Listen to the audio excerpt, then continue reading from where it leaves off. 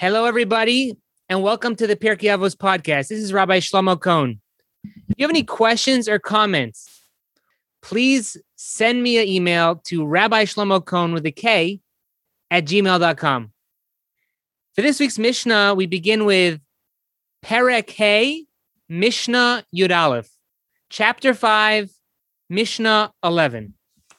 Now, last time we left off in Mishnah 10, we brought down 7 different types of calamity which come to this world because of 7 different types of sin.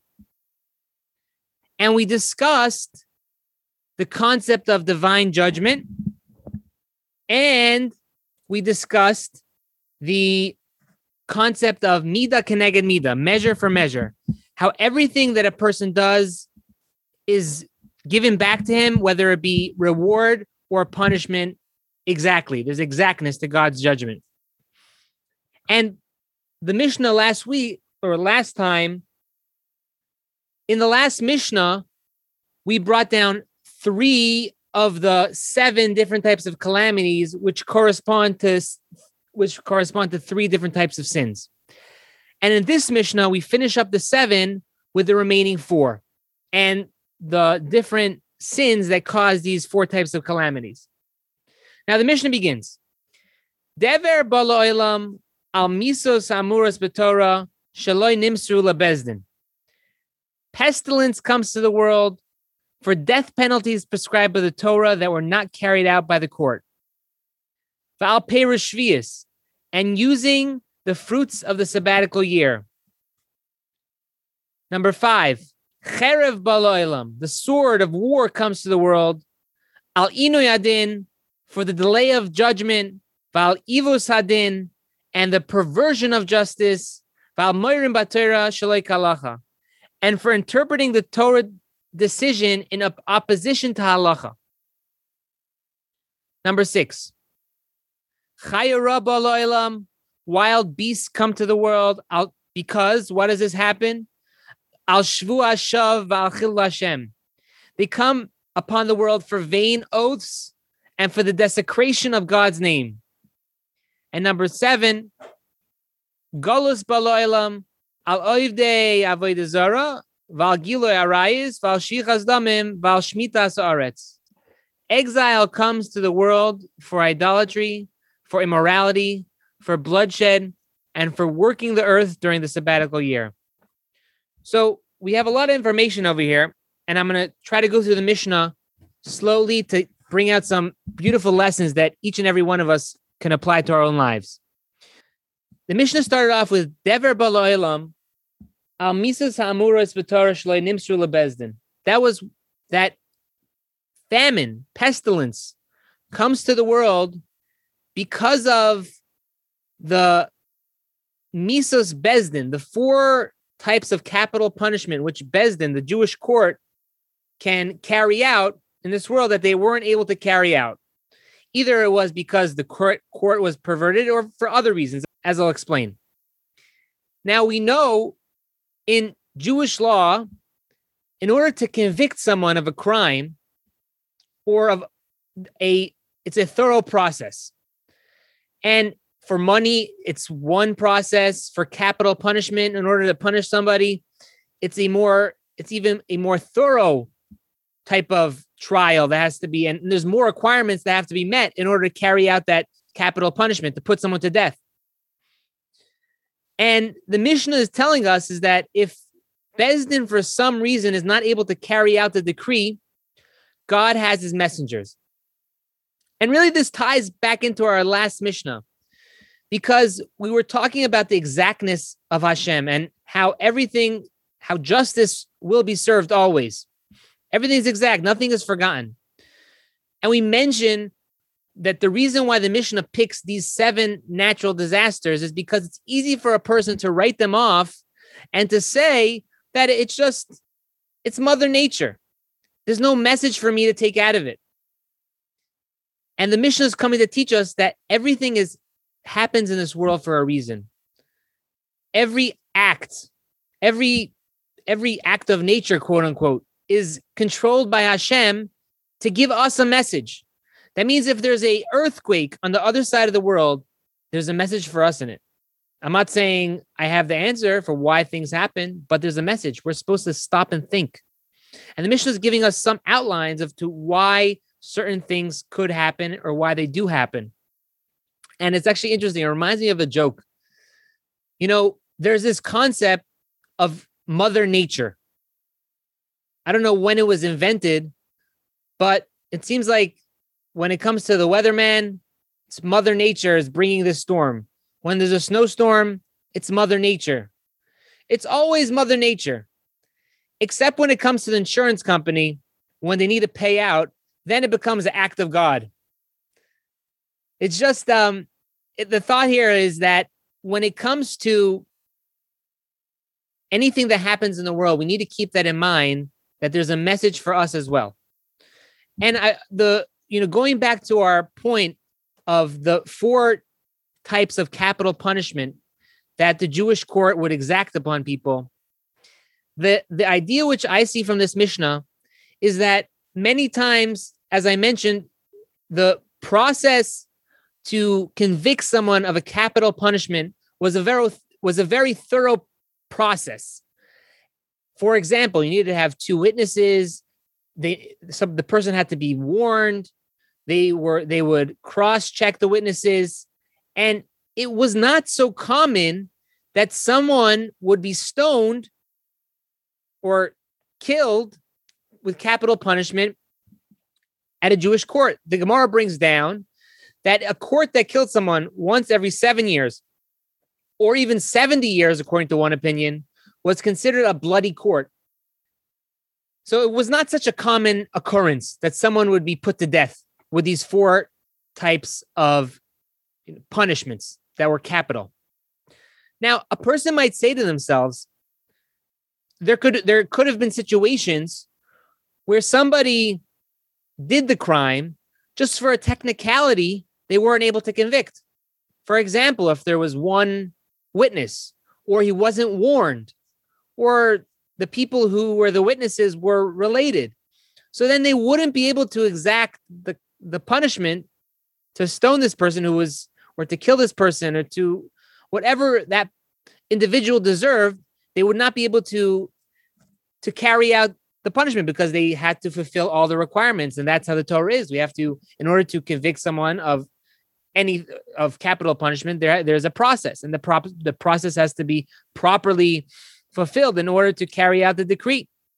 But there could have been a situation where a person did the crime, and people might think to themselves that, well, it looks like he's getting off scot-free, that it seems that a person could do whatever he wants in this world and not have to pay the price.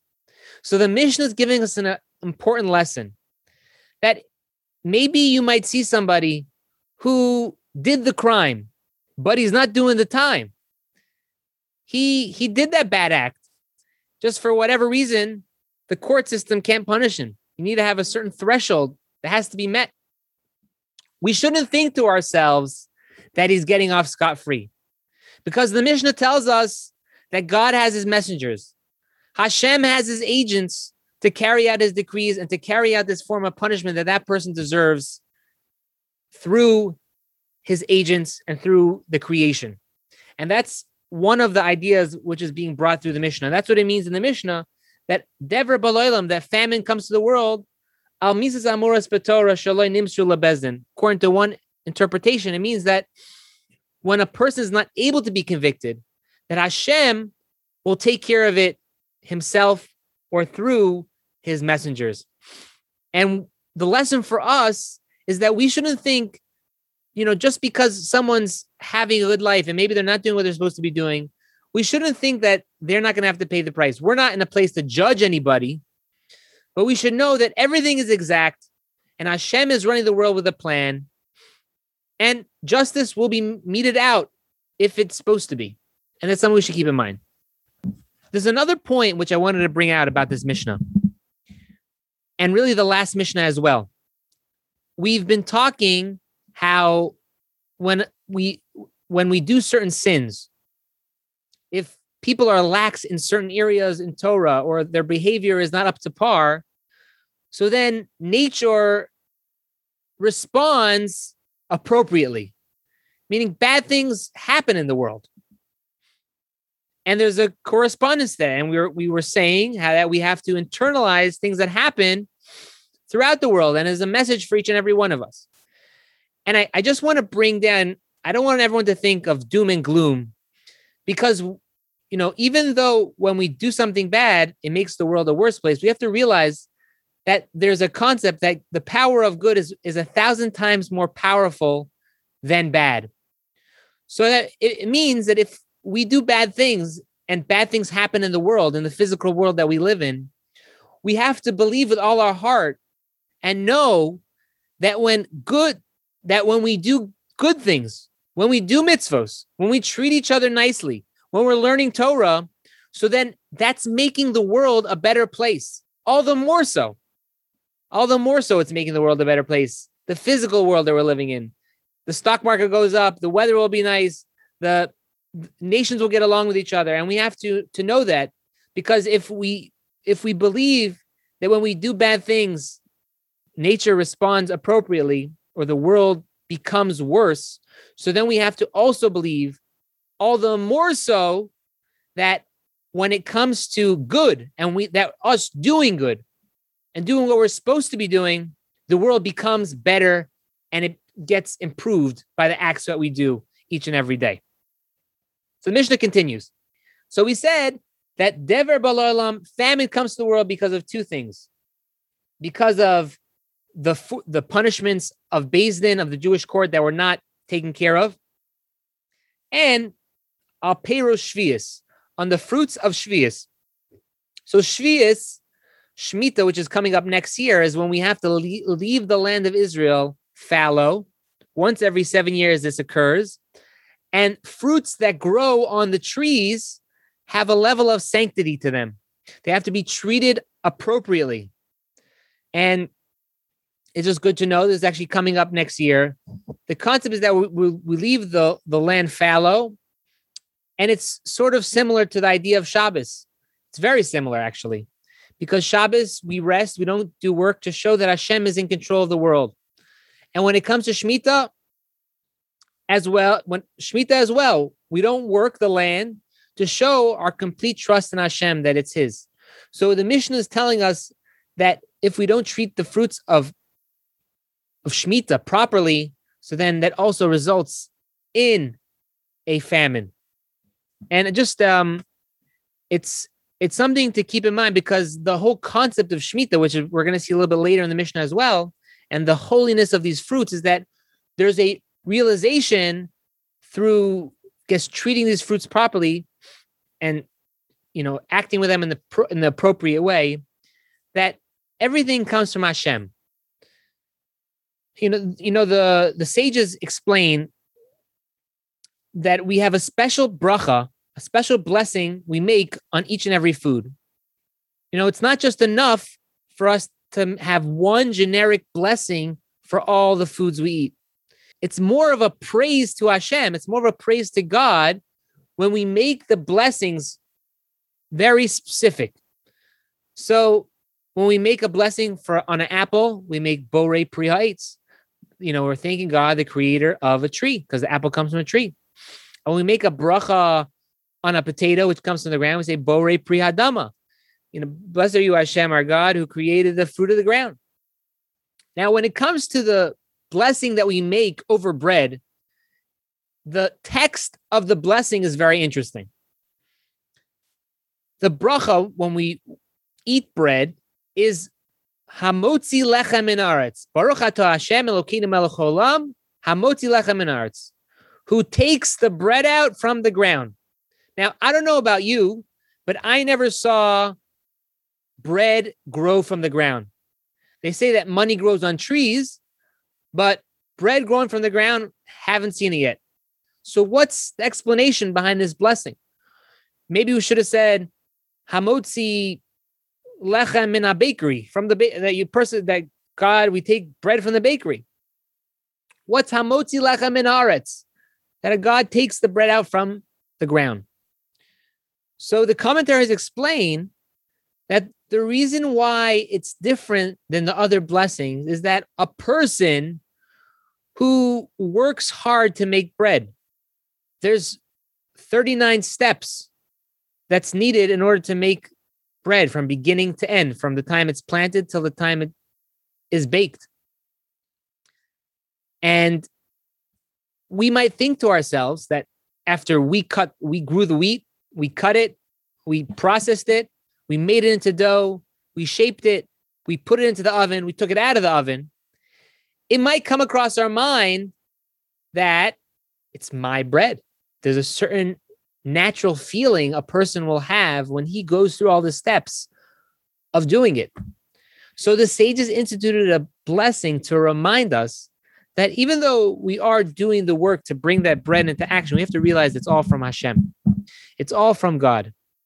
And that's a similar concept when it comes to the fruits of Shvius, to the fruits of the seventh year, which have a special holiness to it. Because the concept of Shvius is that we're attesting that God is in charge. And these fruits, we also have to have these realization and keep it special and keep that in mind when we are dealing with that. And this is just the mindset we should have when it comes to all areas of our lives, not just the fruits of the seventh year, but our livelihood. Are we the ones doing it? Or is God giving us the ability to earn a livelihood? Is it our strength, our skills? We should feel good about our God-given skills. We have to realize at the end of the day, it's all from Hashem. And we want to use the skills and the abilities we have to serve Hashem, to serve God to the best of our ability. Let's continue. So the Mishnah says, Cherev balo olam, Cherev comes to the world, the sword, war, comes to the world because of three things, three sins, which is number one, al inui hadin, for the delay of justice, va'al ivus hadin, and for the perversion of justice, va'al amorim b'torah shalei k'halacha, and for interpreting the halacha against the Torah, for interpreting Torah law against halacha. Now, I wanted to go through each one of these and maybe make it very applicable to each and every one of us. Because a person might say to themselves, I'm not a rabbi, I'm not a judge of Jewish law. How is this Mishnah talking to me? And the concept, the rule I always like to use when I give this class, when I give this podcast, is that every part of this Mishnayos, of Pirkei Avos, and really every part in Torah is relatable to each and every one of us. So for the Mishnah, I wanted to explain how these three things get tied to us and can be a lesson for each and every one of us. So the Mishnah says, Al inui hadin. Now, inui hadin is delaying justice. And on a simple level, it's referring to the Jewish court. Once they make a decision, they come to the conclusion, they go through all the proper processes and reach a verdict. So then there is room for appeal in the process as well. But once they reach that verdict, they must carry out the decree as soon as possible. They must carry out the ruling speedily. And they're not allowed to just delay and hang around. They have to do it because once the halacha is decided, once Jewish law is decided, that's the halacha. It's not like the different court systems of the West where there's death row, people could be sitting for years and years and years. It's that once we go through the processes, which is very thorough, justice must be carried out. Now, the lesson which I wanted to take out for us is that many times we know things that we need to do.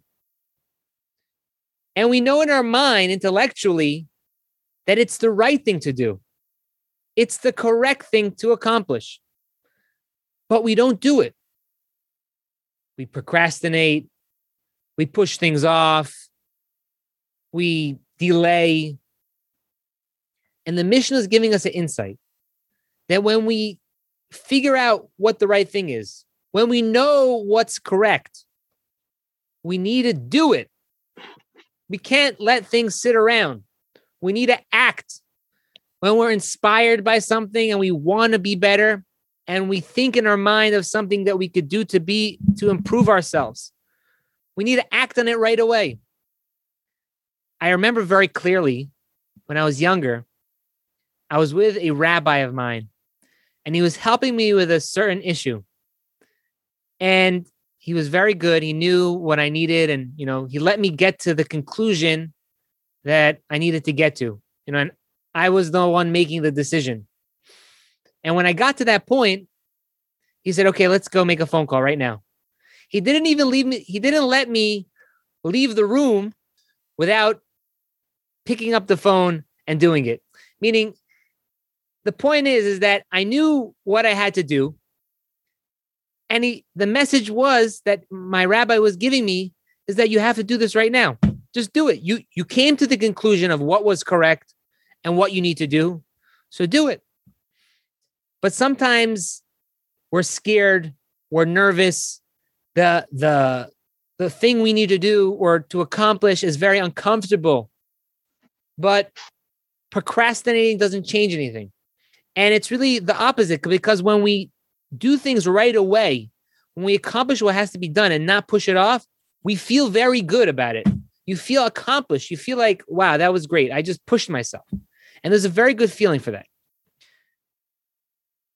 Number 2, Ba'al Ivus Hadin, which is the perversion of justice. And that's explained into a crooked judge or a corrupt justice system. That if the legal system or the court system is corrupted, it is very bad. It could bring to the punishment for that is the sword, is war. Now, again, like I mentioned before, we're not judges and we're not deciding cases. How does this talk to me? And the way I wanted to connect it to us is that, there seems to be a lot of talk nowadays about taxing the rich and the rich paying their fair share. And I'm not here to get into that, if that's good economics or bad economics, or if we're pro it or against it. But the observation I want to make is that sometimes you get the feeling from people that if somebody is part of a big corporation, then it's okay if we steal from them a little bit. Sometimes I get that impression when you hear people talk like this in that way.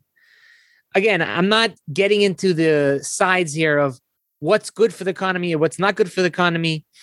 That's not my place. I'll leave that for the economists.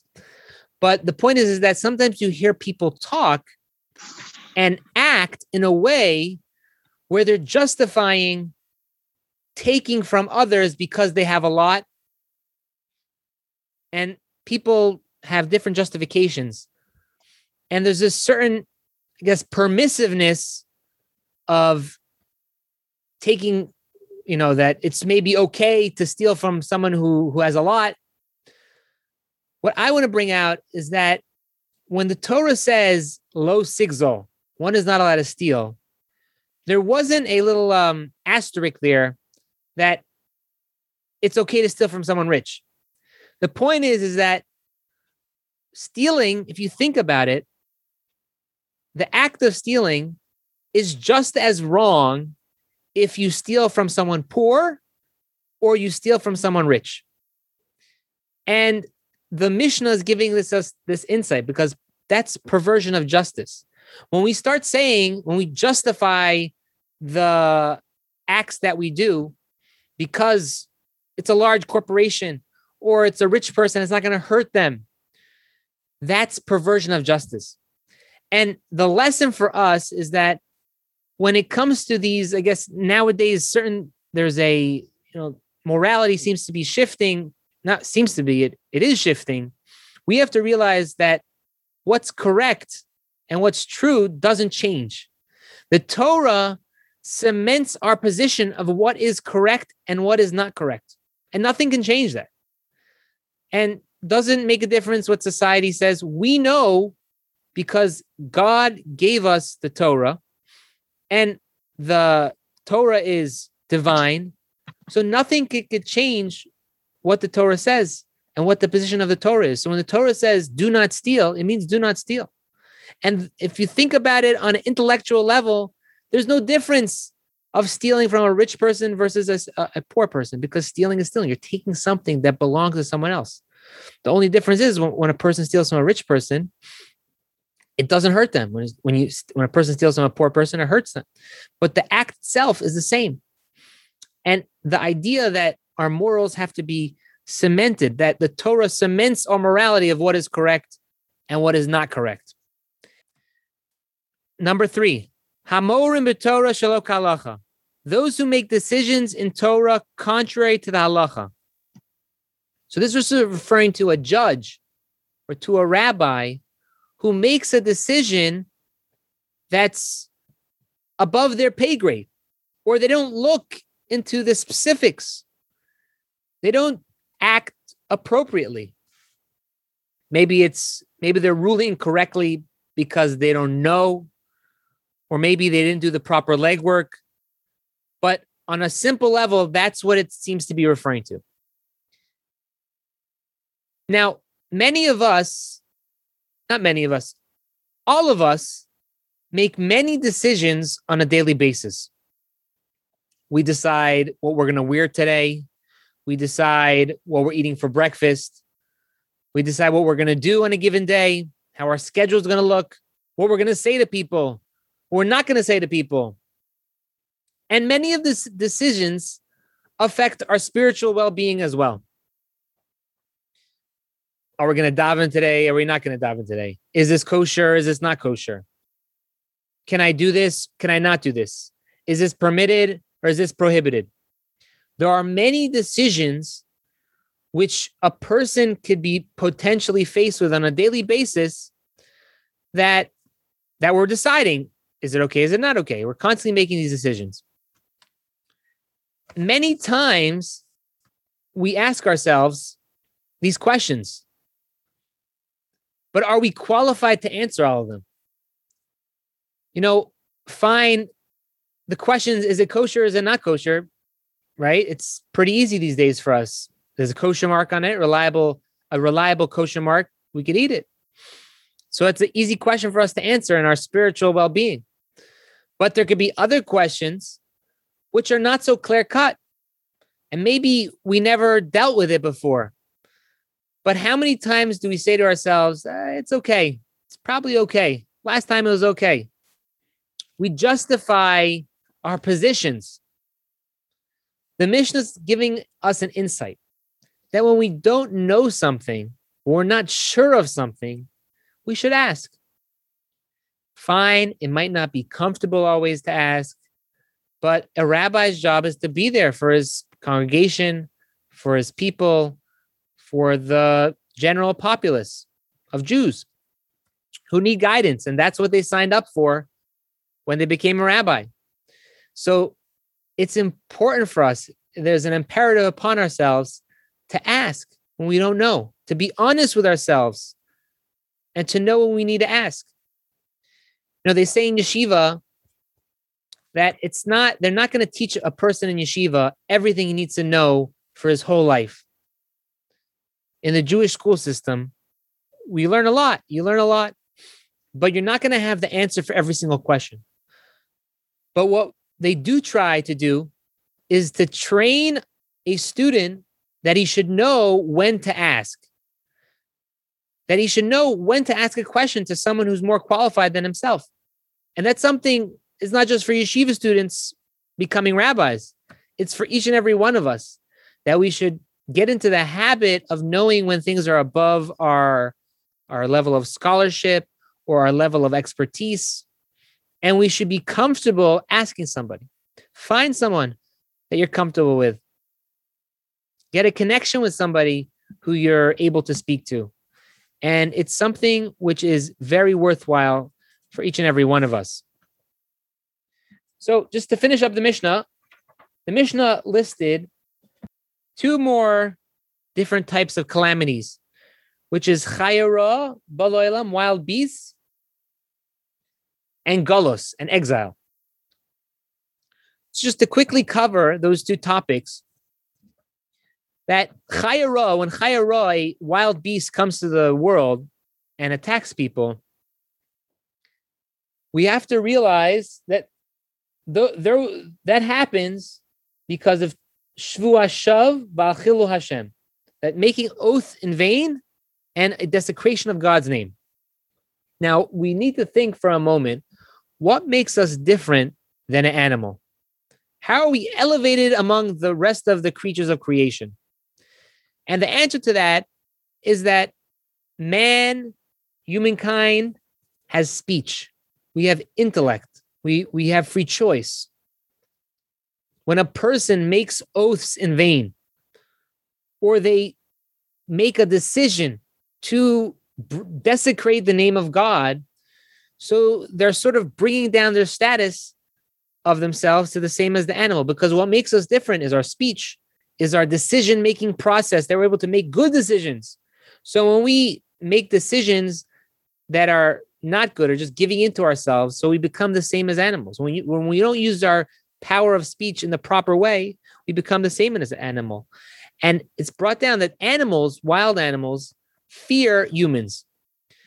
And if that's only if we keep our position on the food chain as the top, as the king of the animal kingdom. But if we bring ourselves down, so then they're not scared of us anymore because we're the same. We're the same as them. And that is the connection between that punishment and those sins.